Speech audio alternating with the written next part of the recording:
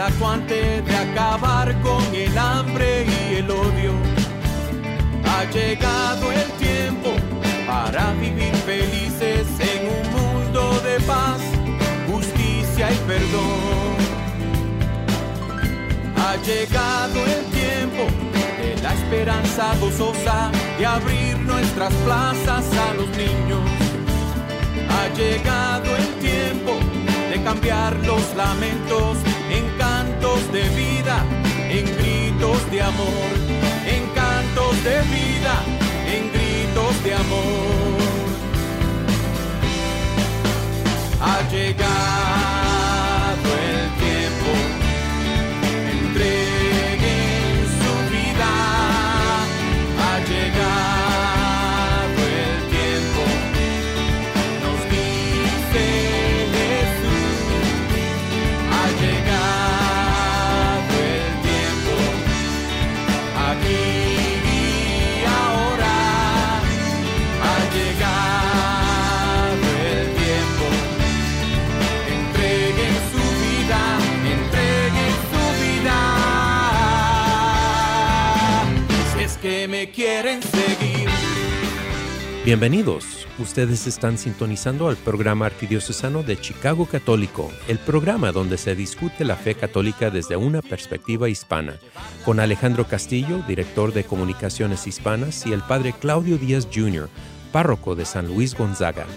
Chicago Católico les llega cada viernes de 8 a 9 de la mañana en la WNDZ 750 AM. Y ahora vamos a acompañar a nuestros presentadores, el padre Claudio Díaz Jr. y Alejandro Castillo. Buenos días, Radio Escuchas, y buenos días, padre Claudio. ¿Cómo estamos hoy? Buenos días, Alejandro, y buenos días, Chicago. Aquí el padre Claudio, a través de las ondas de la radio en Chicago Católico, llegando a tu casa, a tu vida, a tu corazón. Y padre, A ver. ¿en vivo? Y a todo sonido. Así es, padre. Y padre, ¿qué hay de nuevo? Pues mira, continuamos, ¿no? En esta fase de retomar nuestras iglesias, de retomar las misas, y es interesante ver cómo la gente pues ya está lista, ya está lista de regresar a casa. Todavía estamos con el desafío de los grupos, tú sabes.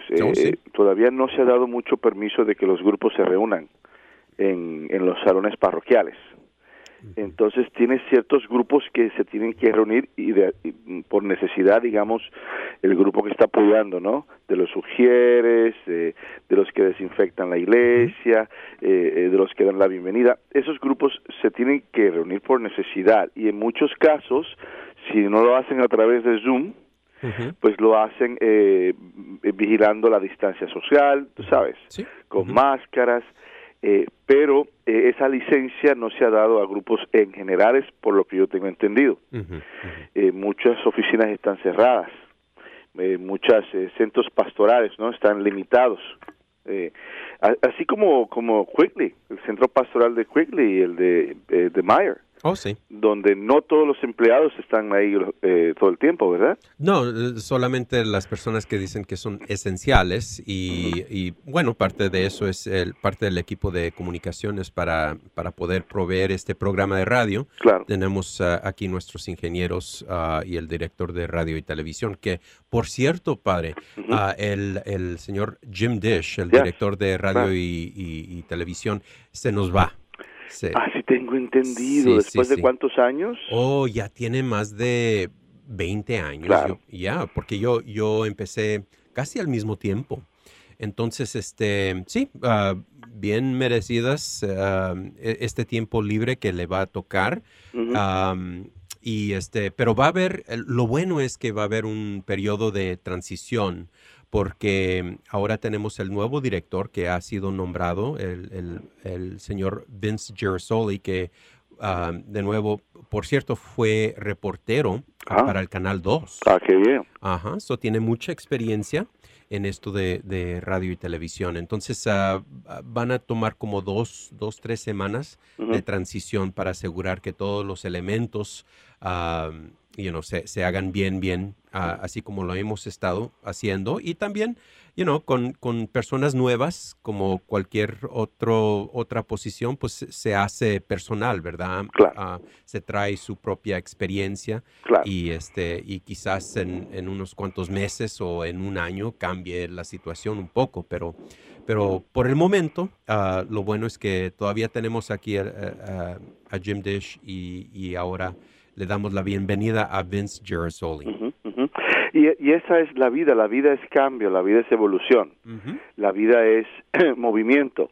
Cuando dejamos de movernos, pues entonces morimos, Sí. ¿ves? Y dejamos de ser relevantes. Uh-huh. Una de las cosas las cuales me he dado cuenta es la gran necesidad que las personas tienen precisamente de ese movimiento, de regresar a lo normal, de regresar a la rutina y a la actividad humana como la conocíamos. Últimamente estoy escuchando confesiones o haciendo direcciones espirituales y eso sale. Es lo primero que te dicen, o sea, de que hay un sentido de pesadez, Sí. de desespero, de angustia, de tristeza, Depresión. Es increíble. Ansiedad también. Personas con ataques de ansiedad, porque cualquier cosita los lleva a un lugar de ansiedad y está relacionado precisamente con lo que estamos viviendo, ¿no? La pandemia y el estar encerrado en la casa. Sí, yo estuve hablando con una persona hoy en la mañana sobre las misas televisadas y aunque es un recurso y es un don que estamos proveyendo de parte de la Arquidiócesis de Chicago en los 3 idiomas, no es lo mismo, padre. Claro. No es lo mismo, porque somos una comunidad de fe. Exacto. Y dentro de una misa programada o televisada, hay un ambiente que está controlado y limitado. O sea, tú simplemente vas a recibir lo que salga de la pantalla, ¿ves? Y entonces si estás sentado en tu sala y hay mucho caos y están los nietos o ¿verdad? Hay visita, qué sé yo. Entonces la recepción va a ser un tanto limitada, porque todo está controlado, ¿ves? Cuando vamos a celebrar, fíjate, a celebrar la Eucaristía, eso de que yo voy a escuchar misa, eso no, eso se acabó. O sea, ¿cómo que vas a escuchar misa? Tú vas a participar, tú vas a ser parte de la celebración litúrgica. Cuando se da eso, psicológicamente, físicamente, antropológicamente es otro asunto, porque entonces cantas. Empezaron con un himno que es familiar para ti, que te gusta, que te llena, entonces tú cantas, ahí estás participando. Cuando estás entrando por la iglesia vas saludando a las personas, qué sé yo, haces tus oraciones privadas antes de la misa, te arrodillas, a la hora de la respuesta contestas las respuestas, o sea, hay un movimiento, hay una dinámica, y donde todos pues celebramos, muy diferente a estar sentado, ¿no? Escuchando y recibiendo pasivamente. Tomando un cafecito, ¿verdad, padre? Exactamente. La gente va a querer un Starbucks ahí. Así es. Y hay quien me da gracia porque yo digo, no simplemente con la misa, también con otras cosas. Algunas personas adoptan ese tipo de actitud cómoda, donde por ejemplo dicen, no, yo no me confieso con otro hombre, con un sacerdote, yo me confieso en casa y yo, con mi Dios. Y yo, bueno, mijo, me imagino que sea muy cómodo tú echado en tu silla cómoda con un café y viendo el partido de fútbol, confesándote con tu Dios. Cuando uno va a la iglesia requiere de todo un esfuerzo, de toda una humildad, ¿verdad? De un movimiento de cerca físico al ir al confesionario, que no te lo va a dar el hacerlo en casa. Entonces, con la misa es igual.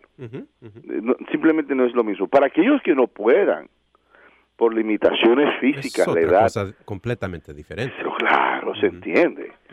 Pero para la persona promedio, eso de ir a la iglesia, al templo, a la misa, pues es parte de la jornada, ¿no?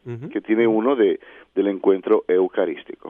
Y padre, cuando estuvo hablando y la descripción de ir a misa, eso nos toca a todos los sentidos, ¿verdad? Claro.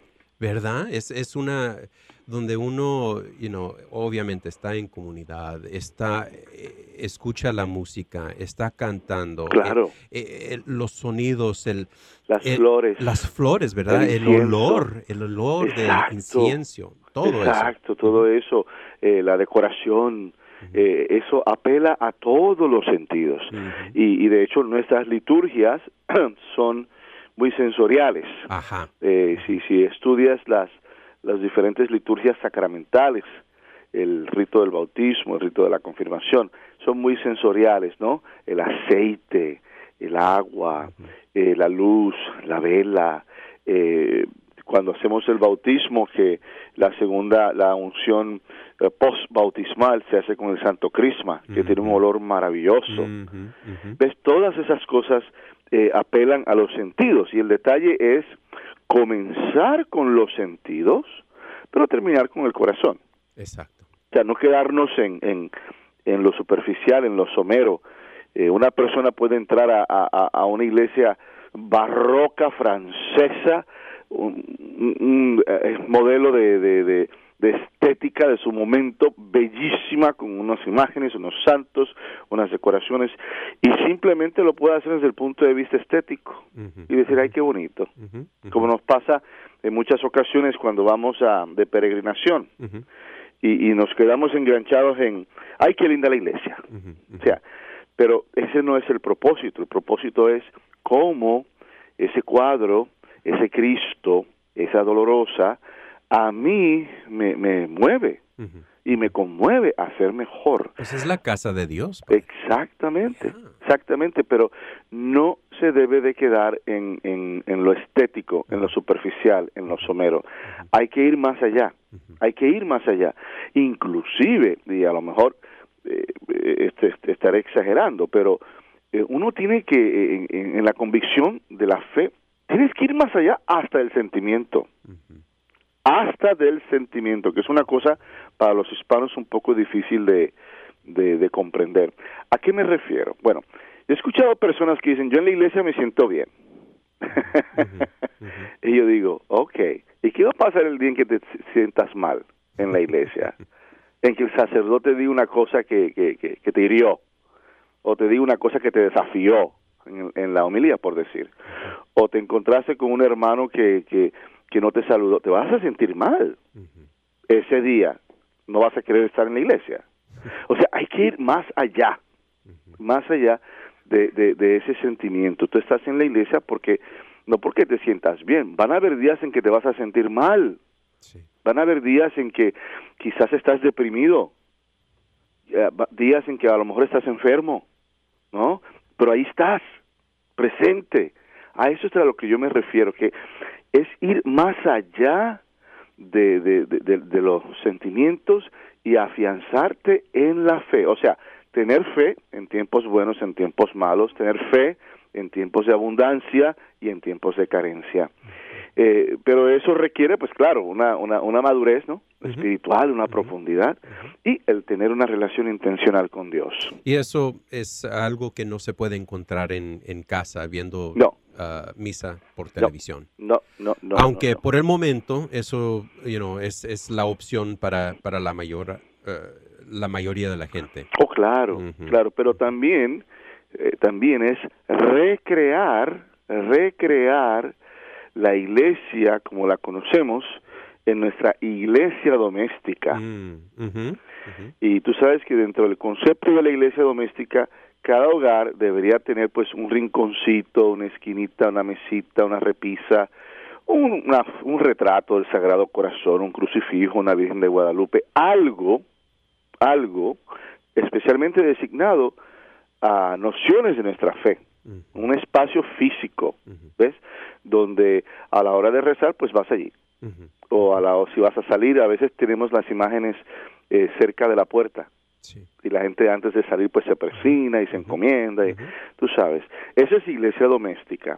Y es llevar la iglesia como la conocemos y aplicarla a la iglesia doméstica, a la casa.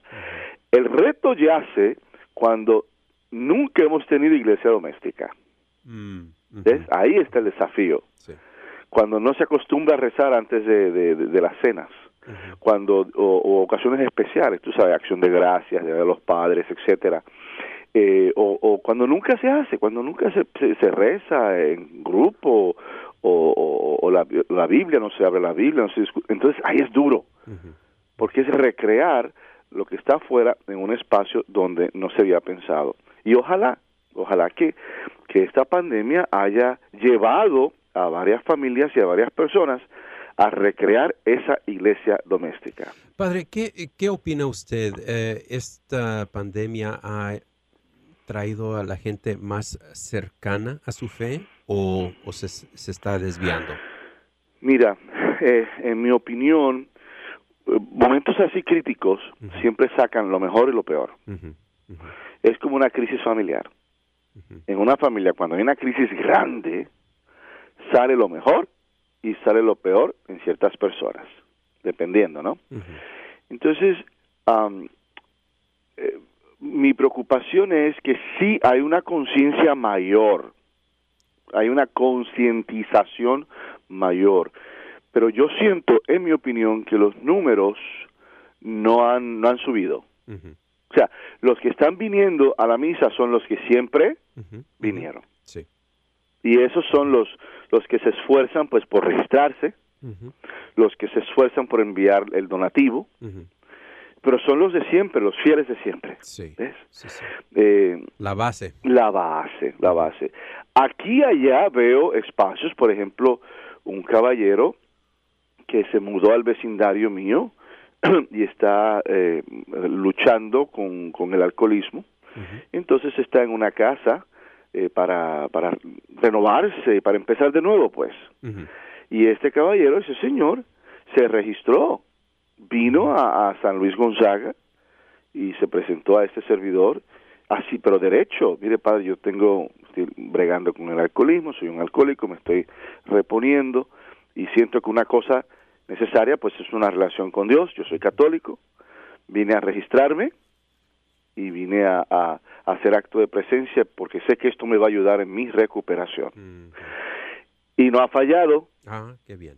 No ha fallado, lleva un mes asistiendo a la Santa Misa y yo lo veo y yo sé quién es él. Entonces, yo digo, tienes esas historias, ¿no? De personas que en medio de, pues, demuestran su amor a Dios y su asistencia. Pero en general, y quizás esté equivocado, sería interesante hacerle la pregunta a otros sacerdotes, ¿no? En general, yo creo que los que están viniendo son los que siempre fueron fieles, que no ha habido un aumento en asistentes. Okay. Muy bien. Bueno, padre, ¿qué le parece si tomamos una breve pausa? ¿Cómo no? Ustedes están sintonizando al programa arquidiocesano de Chicago Católica. Las líneas están abiertas al 312-255-8408. Vamos a tomar una breve pausa y regresamos en un par de minutos.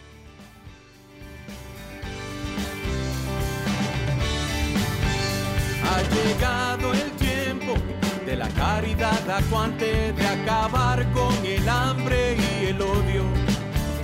Ha llegado el tiempo para vivir felices en un mundo de paz, justicia y perdón.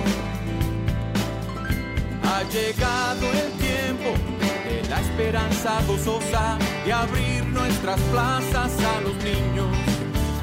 Ha llegado el tiempo de cambiar los lamentos en cantos de vida, en gritos de amor, en cantos de vida, en gritos de amor. Ha llegado el tiempo, entreguen su vida.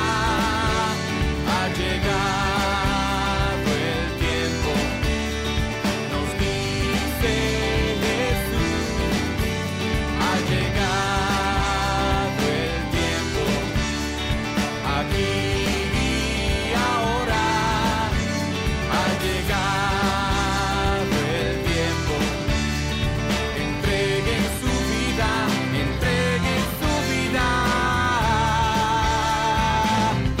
que me quieren seguir.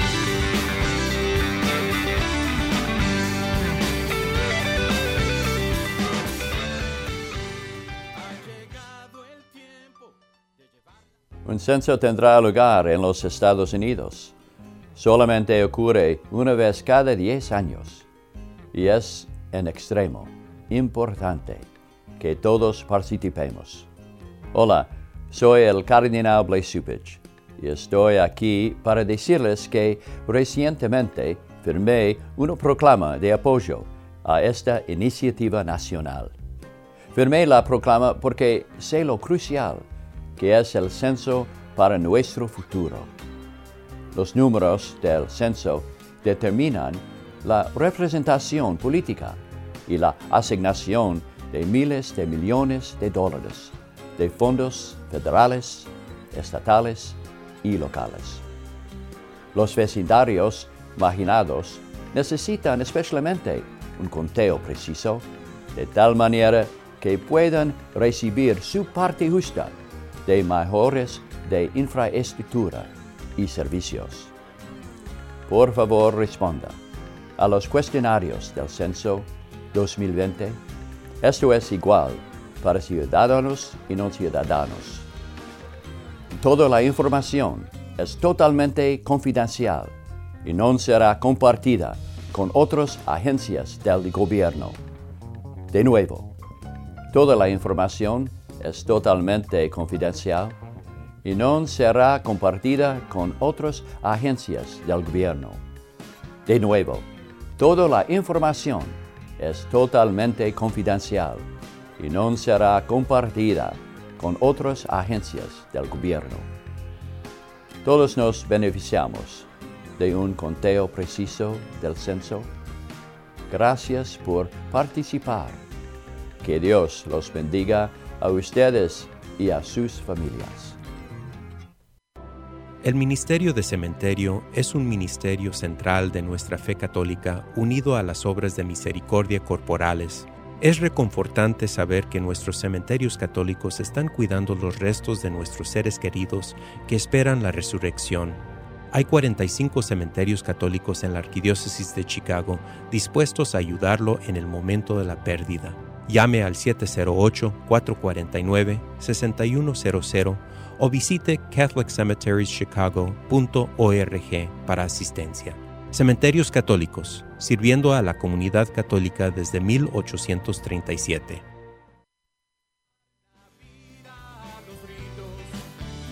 Ha llegado el tiempo de vencer la teoría, de actuar en la fe, esperanza y amor. Ha llegado el tiempo, en la plenitud de la historia, el Padre a su Hijo envió. Ha llegado el tiempo, el reino en justicia, depende de ustedes hacerlo verdad. Y depende de ustedes hacerlo verdad. Ha llegado el tiempo, entreguen su vida. Ha llegado el tiempo, nos dice Jesús.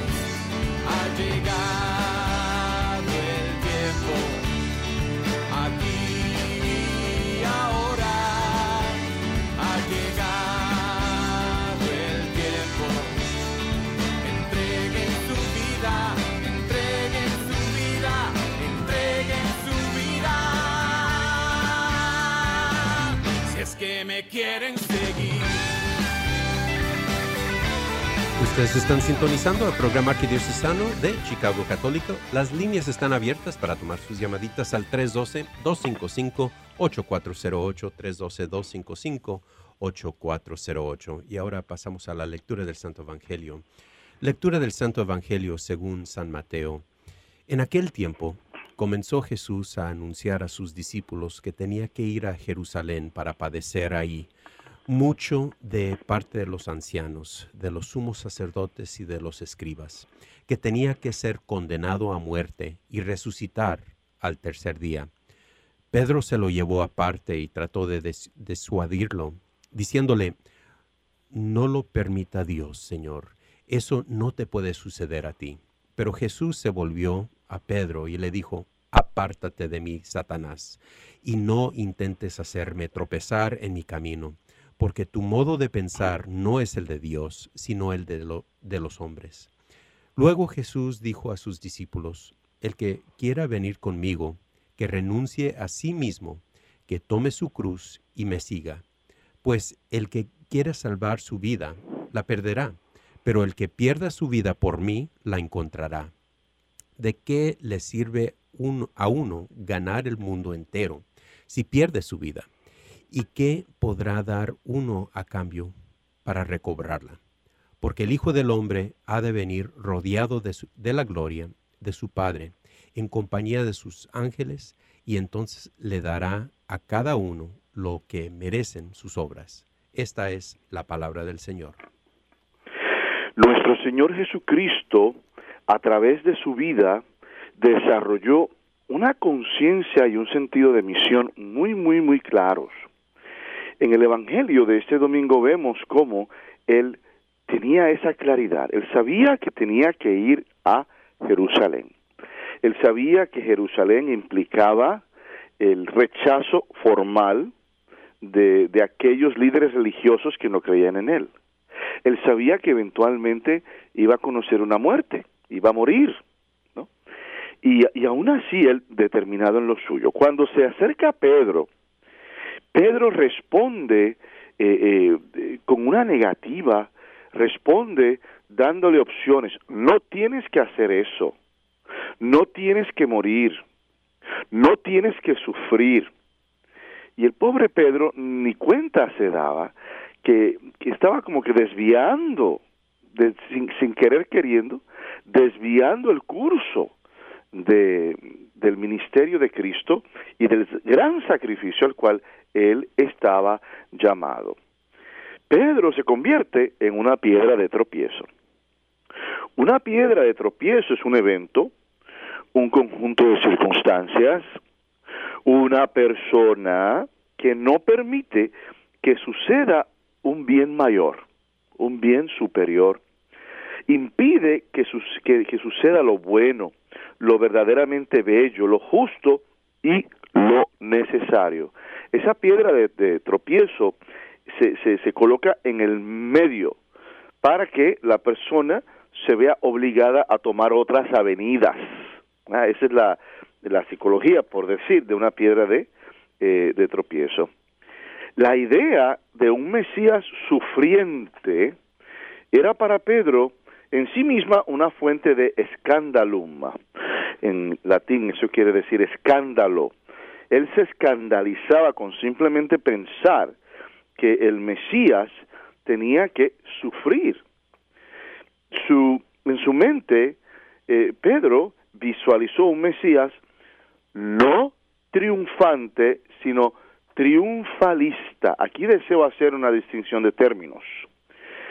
Él veía un Mesías triunfante, o sea, este tipo de Mesías fuerte, con recursos, con ejércitos, con lo que en apariencia da la impresión de que, qué fuerte, qué exitoso, es triunfante. Cuando en realidad él lo veía triunfalista.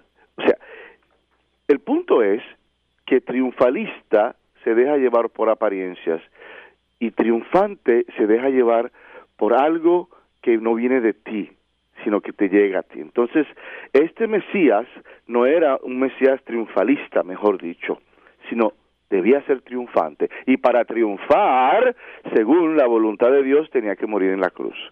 Porque en la cruz, ahí se ve el triunfo. Porque es que como católicos, nosotros veneramos la cruz.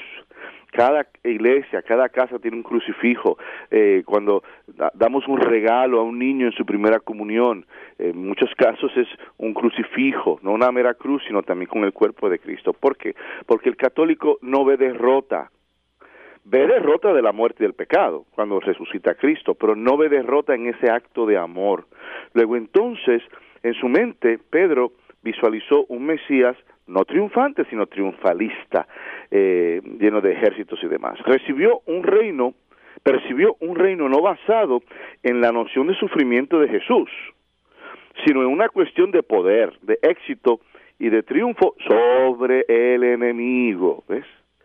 Y Pedro, la piedra fundamental de la iglesia, recuerden que su nombre no era Pedro, su nombre original era Simón, y es Cristo quien le cambia el nombre, y le dice, tú eres Petrus. Petrus es piedra, y claro, se traduce a Pedro, eventualmente.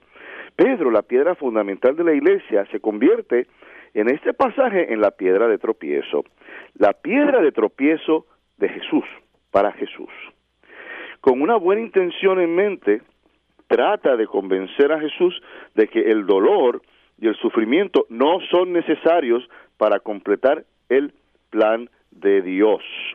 Y le presenta seguramente a Jesús una salida fácil. Nunca te sucederá tal cosa, dice Pedro. Él se convierte en una tentación para Jesús, porque nuevamente él no podía concebir un Mesías sufriente, y también aparte de eso, pues la relación que tenía de haber caminado con él por 3 años y demás, uno desarrolla sentimientos, uno desarrolla un cariño, un respeto, un amor por quien uno esté siguiendo, entonces, y con quien uno esté compartiendo la jornada. Entonces todas esas cosas mezcladas, fíjate qué interesante, se mezclan y él se convierte en una tentación. Y yo me imagino, y aquí viene la imaginación católica, ¿no? Yo me imagino que Pedro le propuso, oye, tú no tienes que morir en Jerusalén, tú tienes la suficiente inteligencia, la suficiente palabra, tú tienes la suficiente capacidad de convocación para ser un príncipe, para hacer una revolución y sacar a Herodes y meterte tú, para hacer una familia, para tener tu casa, tus propiedades. Tú no tienes que morir como de esa manera. Y resulta en una tentación, porque hubiera sido maravilloso, ¿verdad? Pero entonces no hubiéramos tenido lo que tenemos ahora en términos de nuestra fe. Todo hubiera cambiado. Luego entonces Pedro, pues sin querer queriendo, se convierte en esa tentación, y de ahí que Jesús lo reprende. Apártate de mí, Satanás. La idea de Pedro de no sufrir por Jesús mientras cumple su vocación es de hecho una piedra de tropiezo. Yo supongo que la tentación más fácil para nosotros siempre es condenar, ¿no? La solicitud de Pedro, se hace fácil. Pero ¿cuántos de nosotros hemos sido obstáculos para otros? ¿Cuántos de nosotros hemos tratado a nuestros vecinos con poca caridad porque no tienen hogar, porque son indigentes, porque son de otro color? ¿Cuántos de nosotros en nuestro trabajo nos aferramos a las reglas, tú sabes, de trabajo y no nos damos cuenta de que tenemos no un compañero, sino un ser humano al lado nuestro? ¿Ves? También nosotros nos convertimos en esa piedra de obstáculo. Cuando surjan esos momentos, nosotros podemos decir, fíjate, si en algún momento tú tienes la necesidad de ir y hablar mal de alguien, o de criticar a alguien, o de envenenar las aguas para que esa persona se afecte, ¿no? Y se vea mal. Óyeme, tienes que decir, apártate de mí, Satanás. No me uses así. No me uses así. Claro que estoy enojado con fulano y con sutana, y sería fácil si yo fuera donde el jefe a dar una queja para que ella quede mal, para que él quede mal. ¿Ves? Pero no. Apártate de mí, Satanás, a la tentación de orgullo, de desprecio, del legalismo, a la tentación del triunfalismo, ¿verdad? Porque entonces soy triunfalista, quedaste mal, te hice ver mal, te gané. Y hay que decir no a esas tentaciones. Ser cristiano es siempre un desafío, porque la forma en que Dios hace las cosas siempre supera las expectativas humanas. Pero Jesús, en su humanidad, nos dio el modelo para ser discípulos. El discipulado implica negarnos a nosotros mismos por un bien superior. ¿Y cuál es el bien superior? En este caso, pues el reino de Dios. Y ese bien superior es para todos aquellos que creyeron y que actuaron de acuerdo con esa creencia. Solo perdiéndonos, pero no perdiéndonos en el mundo, escúchame bien, solo perdiéndonos por el reino de Dios, podemos encontrar nuestra verdadera identidad. Y eso de perderse por el reino de Dios en ocasiones no se comprende en su totalidad, porque estamos en un país donde tú tienes que estar en control, en un país donde tienes que ser relevante, en un país donde tienes que ser primero tú, segundo tú, tercero tú, y si sobra algo tú. O sea, primero yo, segundo yo, tercero yo, y si sobra algo yo. Entonces, con ese tipo de ambiente, se hace difícil el ser el último. Se hace difícil el perderte por el reino de Dios, por los demás. Se hace difícil el tú limitarte para darte a los demás. Y sin embargo, eso es lo que nos pide. Eso es lo que nos pide Cristo. El agarrar esa cruz, el agarrar ese sufrimiento, el entenderlo. ¿Ves? El entenderlo. Y cuando hablamos del sufrimiento, nuevamente hay que hacer otra distinción. Está el sufrimiento que es necesario y el sufrimiento que es innecesario. Hablemos del sufrimiento necesario. Es aquel que es necesario para crecer, ¿no? Digamos, que en el primer caso, pues es Cristo. Era necesario que Él muriese para que tú y yo tuviéramos vida eterna, porque así lo dictaminó Dios. Ok, bien. El otro sufrimiento es el que te hace crecer. Digamos, resulta que tienes una enfermedad. Entonces, a lo mejor esa enfermedad te lleva a ti a tener más momentos de oración. Esa enfermedad te lleva a ti a apoyar a otros que la puedan tener, ¿no? Esa enfermedad te lleva a ti a crecer, a ser más justo, más juicioso, más amable, a tener caridad, a tener perdón. Y está el otro tipo de sufrimiento que es innecesario, que no hay que pasar por eso, como puede ser una situación de abuso, de abuso del esposo, de la esposa. Ese es innecesario. Hablemos un poquito más de esto después que regresemos de nuestra pausa. Ustedes están sintonizando al programa arquidiocesano de Chicago Católico. Las líneas están abiertas para tomar sus llamaditas al 312-255-8408, 312-255-8408. Regresamos en un par de minutos.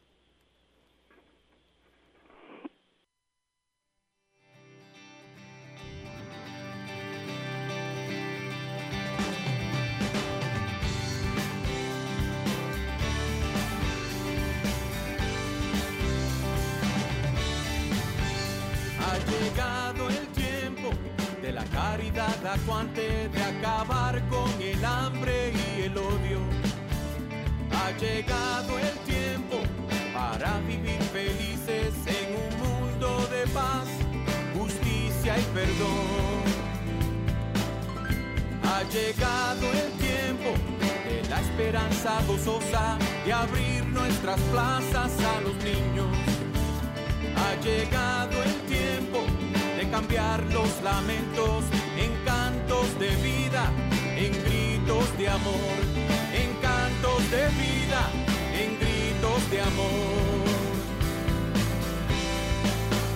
Ha llegado el tiempo, entreguen su vida. Ha llegado el tiempo, nos dice Jesús. Ha llegado el tiempo, aquí y ahora. Ha llegado el tiempo,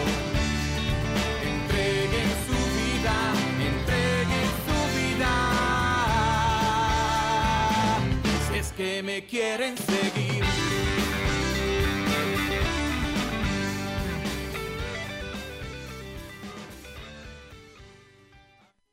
Un censo tendrá lugar en los Estados Unidos. Solamente ocurre una vez cada 10 años. Y es en extremo importante que todos participemos.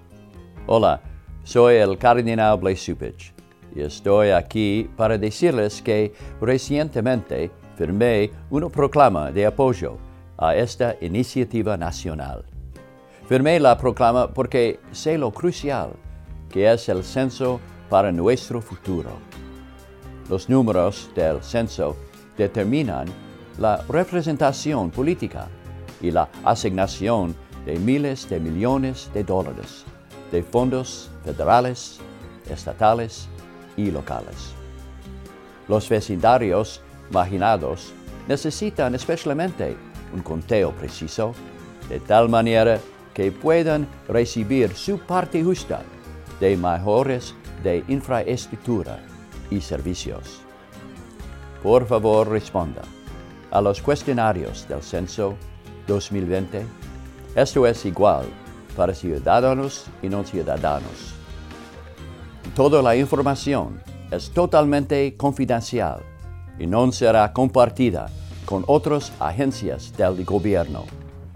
De nuevo, toda la información es totalmente confidencial y no será compartida con otras agencias del gobierno. De nuevo, toda la información es totalmente confidencial y no será compartida con otras agencias del gobierno. Todos nos beneficiamos de un conteo preciso del censo. Gracias por participar. Que Dios los bendiga a ustedes y a sus familias. El Ministerio de Cementerio es un ministerio central de nuestra fe católica unido a las obras de misericordia corporales. Es reconfortante saber que nuestros cementerios católicos están cuidando los restos de nuestros seres queridos que esperan la resurrección. Hay 45 cementerios católicos en la Arquidiócesis de Chicago dispuestos a ayudarlo en el momento de la pérdida. Llame al 708-449-6100 o visite catholiccemeterieschicago.org para asistencia. Cementerios Católicos, sirviendo a la comunidad católica desde 1837.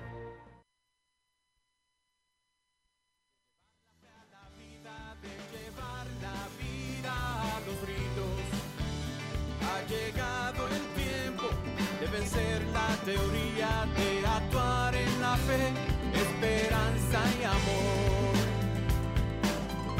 Ha llegado el tiempo, en la plenitud de la historia, el Padre a su Hijo envió. Ha llegado el tiempo, el reino en justicia, depende de ustedes hacerlo verdad. Y depende de ustedes hacerlo verdad. Ha llegado el tiempo, entreguen su vida. Ha llegado el tiempo, nos dice Jesús. Ha llegado el tiempo, aquí y ahora.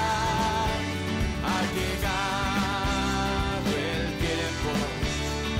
Entreguen su vida, entreguen su vida, entreguen su vida. Si es que me quieren seguir. Ustedes están sintonizando el programa arquidiocesano de Chicago Católico. Las líneas están abiertas para tomar sus llamaditas 312-255-8408. Y ahora regresamos a la reflexión del Padre Claudio.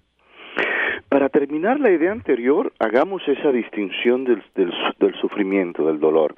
¿Cuál es el dolor necesario? Aquel que es necesario para la salvación del mundo y para el crecimiento personal. ¿Cuál es el dolor innecesario? Aquel del cual podemos cambiar. O sea, si estás en una relación abusiva con tu esposo, eso se puede cambiar. Puedes salir de esa relación abusiva. tú puedes meter la mano ahí y cambiar tu vida. Ese sufrimiento es innecesario, es totalmente innecesario y no tiene ningún valor, excepto la destrucción de la dignidad de una persona. Y Dios no quiere que nosotros vivamos sin dignidad. Jesús es el Cristo, y es el Cristo porque es divino. El Espíritu del Señor encontró su primer tabernáculo en el vientre de la Virgen María, cumpliendo las profecías del Salvador en el Antiguo Testamento. Pero también vemos en segundo lugar que Jesús es el Señor, porque como hombre nunca se contradijo a sí mismo. Como ser humano hizo lo que tenía que hacer por el reino de Dios. Él no tuvo ese tipo de vacilar, de titubeos. Entonces, tentaciones seguramente tuvo muchas, porque en otra ocasión, en otra parte de los evangelios, él hace unas proezas, su palabra es tan maravillosa que lo quieren proclamar rey. Y hubiera sido una tentación muy grande. Así que las tuvo en más de una ocasión. Vacilación, ninguna en absoluto. De este modo, Él nos ha dado un modelo para aquellos de nosotros que estamos comprometidos con el plan de redención de Dios para la humanidad. Pero al igual que en la primera lectura de este domingo, si alguna vez decidimos no hablar de Dios, no seguir sus decretos y no ser quienes somos, una vez que lo hemos conocido, no estamos siendo fieles al llamado. Tenemos que proclamarlo, tenemos que seguir lo divino, tenemos que seguir a Dios. Y de ahí que Jesús sabía que Él tenía que seguir la voluntad de nuestro Padre Dios, ir a Jerusalén, ir a la cruz y salir de un sepulcro, dejándolo vacío con el milagro de su resurrección. Seguir lo divino significa seguirlo hasta el final y hasta la última consecuencia. En cuántas ocasiones la historia nos ha demostrado y nos ha dado modelos de católicos, cristianos católicos que siguieron a Cristo hasta el final, inclusive de sus vidas. ¿Cuántos mártires no se hicieron durante la época de los cristeros en México? ¿Ah?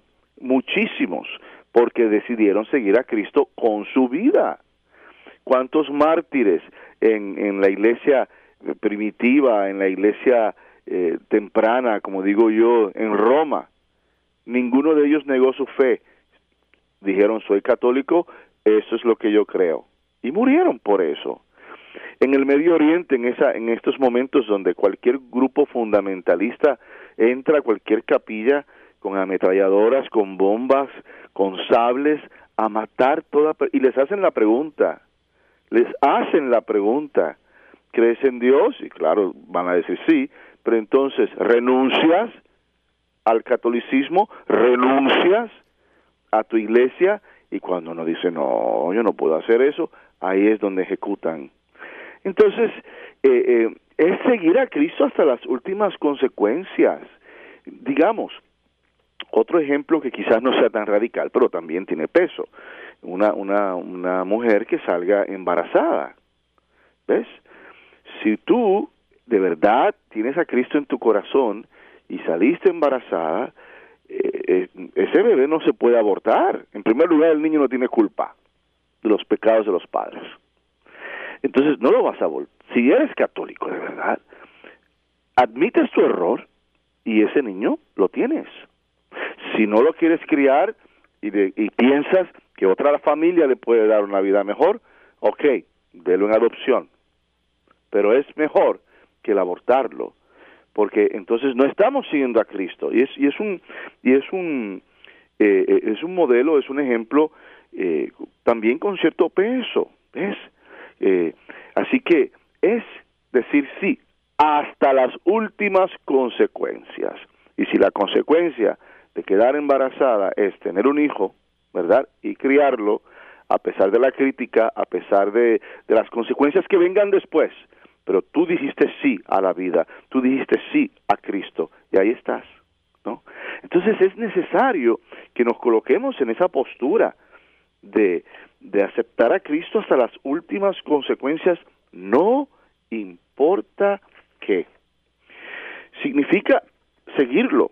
El desafío es permanecer fiel en la abundancia y en la pobreza, como estuvimos hablando más temprano en el programa, en la alegría y en la tragedia, en el ahora y en el siempre ser fieles. Debemos tomar nuestras cruces, nuestros desafíos, nuestras pérdidas, nuestras decepciones, y debemos seguir a Jesús. Todos tenemos una cruz, todo el mundo tiene una cruz, ¿ok? No nos hagamos. O sea, todo el mundo tiene una cruz, y la cruz puede ser, digamos, que te detectaron un cáncer y todo lo que implica, ¿no? Depende del nivel del cáncer y demás, pero esa desesperación, porque no es, aparte de que uno contempla la mortalidad de uno y te das cuenta, mira, si yo soy un simple mortal, yo soy un suspiro, yo soy un aliento que viene y se va. Aparte de eso, viene todo lo demás. Si eres padre de familia, Dios mío, mis hijos. ¿Ah? Si eres miembro de una comunidad, mis hermanos de la comunidad. O sea, piensas en todo lo demás. Pues esa es tu cruz. Y esa cruz hay que llevarla, esa ansiedad, ese dolor, ese sentido de mortalidad y de vulnerabilidad. A lo mejor tu cruz puede ser un hijo que te salió rebelde, un hijo que a pesar de que tú le enseñaste a ser bueno, que a pesar de que tú le enseñaste a ser creyente, que a pesar de que tú le enseñaste a ser un buen cristiano, un buen ciudadano, el bendito cuadrahombre, y allá jaló para el monte a hacer barrabasadas. Y si tú eres un padre amoroso, si tú eres una madre amorosa, eso te va a causar dolor. Te va a causar dolor, porque ¿quién quiere ver a un hijo perdido? ¿Quién quiere ver a un hijo cometiendo errores y tonterías donde la primera víctima y el primer perdedor va a ser él por sus propios errores? Nadie. Entonces, como padre a un adulto, tú no puedes jalarlo por las orejas y decirle, venga para acá. Él no es un niño, él es un hombre hecho y derecho. Entonces, sus acciones a ti te van a causar dolor. Ahí está tu cruz, esa es la cruz, ahí tú no tienes control, ¿ves? Es cruz porque no hay control. O, en el caso de una mujer que tiene su cruz de que su esposo no es creyente, y el esposo de ella no cree ni en la luz eléctrica, es ateo, agnóstico, y a ella le duele, porque ella tiene una relación intencional con Dios, con Cristo. Ella quiere que su esposo se salve, ella quiere que su marido vea el rostro de Dios, ¿verdad?, al final de sus días, pero él no quiere, él no le interesa, y esa frialdad, esa indiferencia, a lo mejor hasta ataques. Puede ser un hombre que ataca a la iglesia, ataca a Cristo, ataca a los sacerdotes, ataca a todo.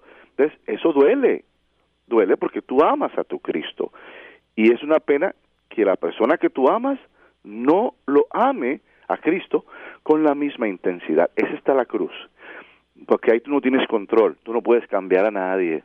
Nadie cambia a nadie. Tú puedes ayudar en un cambio, tú puedes apoyar en un cambio, pero últimamente el cambio está en la persona. Nadie cambia a nadie. Y de ahí que son esas cruces las que tenemos que llevar. O una cruz también puede ser que no seas entendido, que tu personalidad, tu manera de hablar, de ser, de pensar, sea constantemente mal interpretada o no sea interpretada en su totalidad o se burle la gente, no sé. Eso también es una cruz, porque ahí tú no tienes ese control. Mira, ser cristiano solo en los buenos tiempos es fácil. Ser un verdadero cristiano es un trabajo de tiempo completo. Amén. Muchísimas gracias, Padre. Tenemos 2 llamaditas ahora. Por mientras, solamente nos quedan unos 3 minutitos para tomar estas 2 llamadas. Wow. A ver, la primera llamada. Buenos días. Hello. Está hablando con el padre Claudio. Okay. My name is Juan. Hola, Juan. Hola, Juan. Yes. ¿Tiene una pregunta para el padre? No, que ahora por mi mamá, porque la van a operar, ella me dice que el lunes la van a operar a mi mamá. ¿Cómo se llama ella, Juan? Dolores. Ok, mira, vamos a hacer una pequeña oración ahora, ¿ok? Escucha. Sí. Oremos. Dios Todopoderoso y Eterno, en ti confiamos y en ti ponemos la salud de Dolores. Mírala con amor, Señor. Mírala con esperanza. Dale fortaleza, Señor, para que Dolores pueda salir bien de su operación, Señor. Que los ángeles dirijan las manos de los doctores y por el amor que le tiene su hijo Juan, que ella salga victoriosa y que pueda regresar a su casa, a su familia. Y esto te lo pedimos por Jesucristo, nuestro Señor. Amén. Amén. Amén. Gracias, Padre. Gracias. Cuídate mucho, Juan, confiado, ¿ok? Amén. Sí. Dios te bendiga. A ustedes también, gracias. Amén. Gracias. Bye bye. Ok, y ahora vamos a tomar la siguiente llamadita. Un Buenos minuto. días. Buenos días.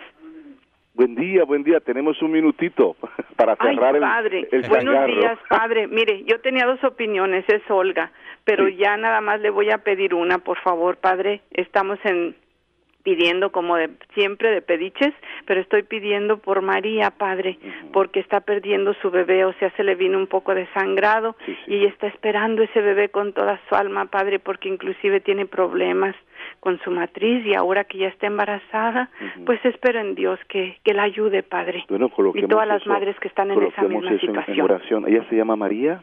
Sí, Padre. Okay. María. Dios Todopoderoso y Eterno, nuevamente en ti confiamos. Tú eres la solución, tú eres el que sana, tú eres el que salva. Mira a María con amor, que le ha dicho sí a la maternidad. Y permite, Señor, que ella pueda recibir a ese niño en sus brazos y que estén tranquilos y que puedan darte gloria, Señor. Y esto te lo pedimos por Jesucristo, nuestro Señor. Amén. Amén, Padre. Llévale Amén. ese consuelo a María, por favor, ¿ok? Sí, Padre, que Dios lo bendiga. Cuídate, Olga. Igualmente ustedes, todos ustedes, que Dios los bendiga. Amén. Adiós. Gracias. Chao. Amén. Bueno, Padre. De lo bueno se da poco. Así que por mientras, mis queridas hermanas y hermanos, les decimos chao.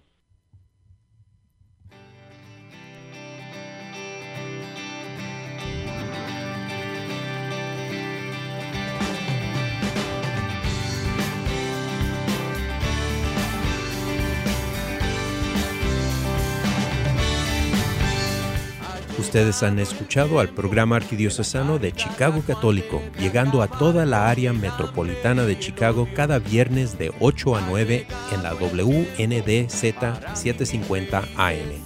Hasta la próxima vez y que Dios los bendiga. Ha llegado el tiempo de la esperanza gozosa de abrir nuestras plazas a los niños. Ha llegado el tiempo de cambiar los lamentos en cantos de vida, en gritos de amor, en cantos de vida, en gritos de amor.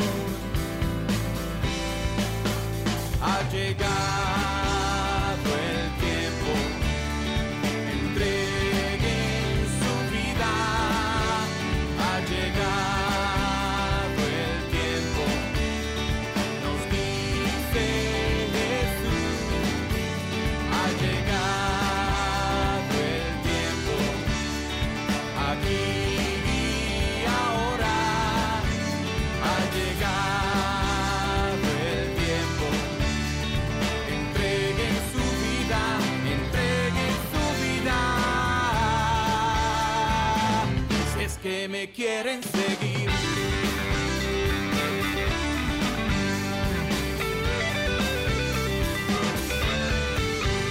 Ha llegado el tiempo de llevar la fe a la vida, de llevar la vida a los ritos. Ha llegado el tiempo de vencer la teoría, de actuar en la fe, esperanza y amor. Ha llegado el tiempo, en la plenitud de la historia, el Padre a su Hijo envió.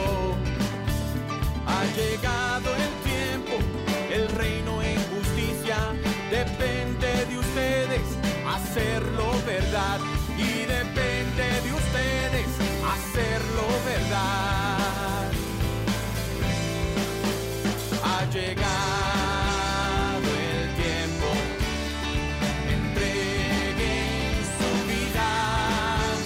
Ha llegado el tiempo, nos dice Jesús. Ha llegado el tiempo, aquí y ahora. Ha llegado el tiempo, entreguen su vida, entreguen su vida, entreguen su vida. Si es que me quieren seguir.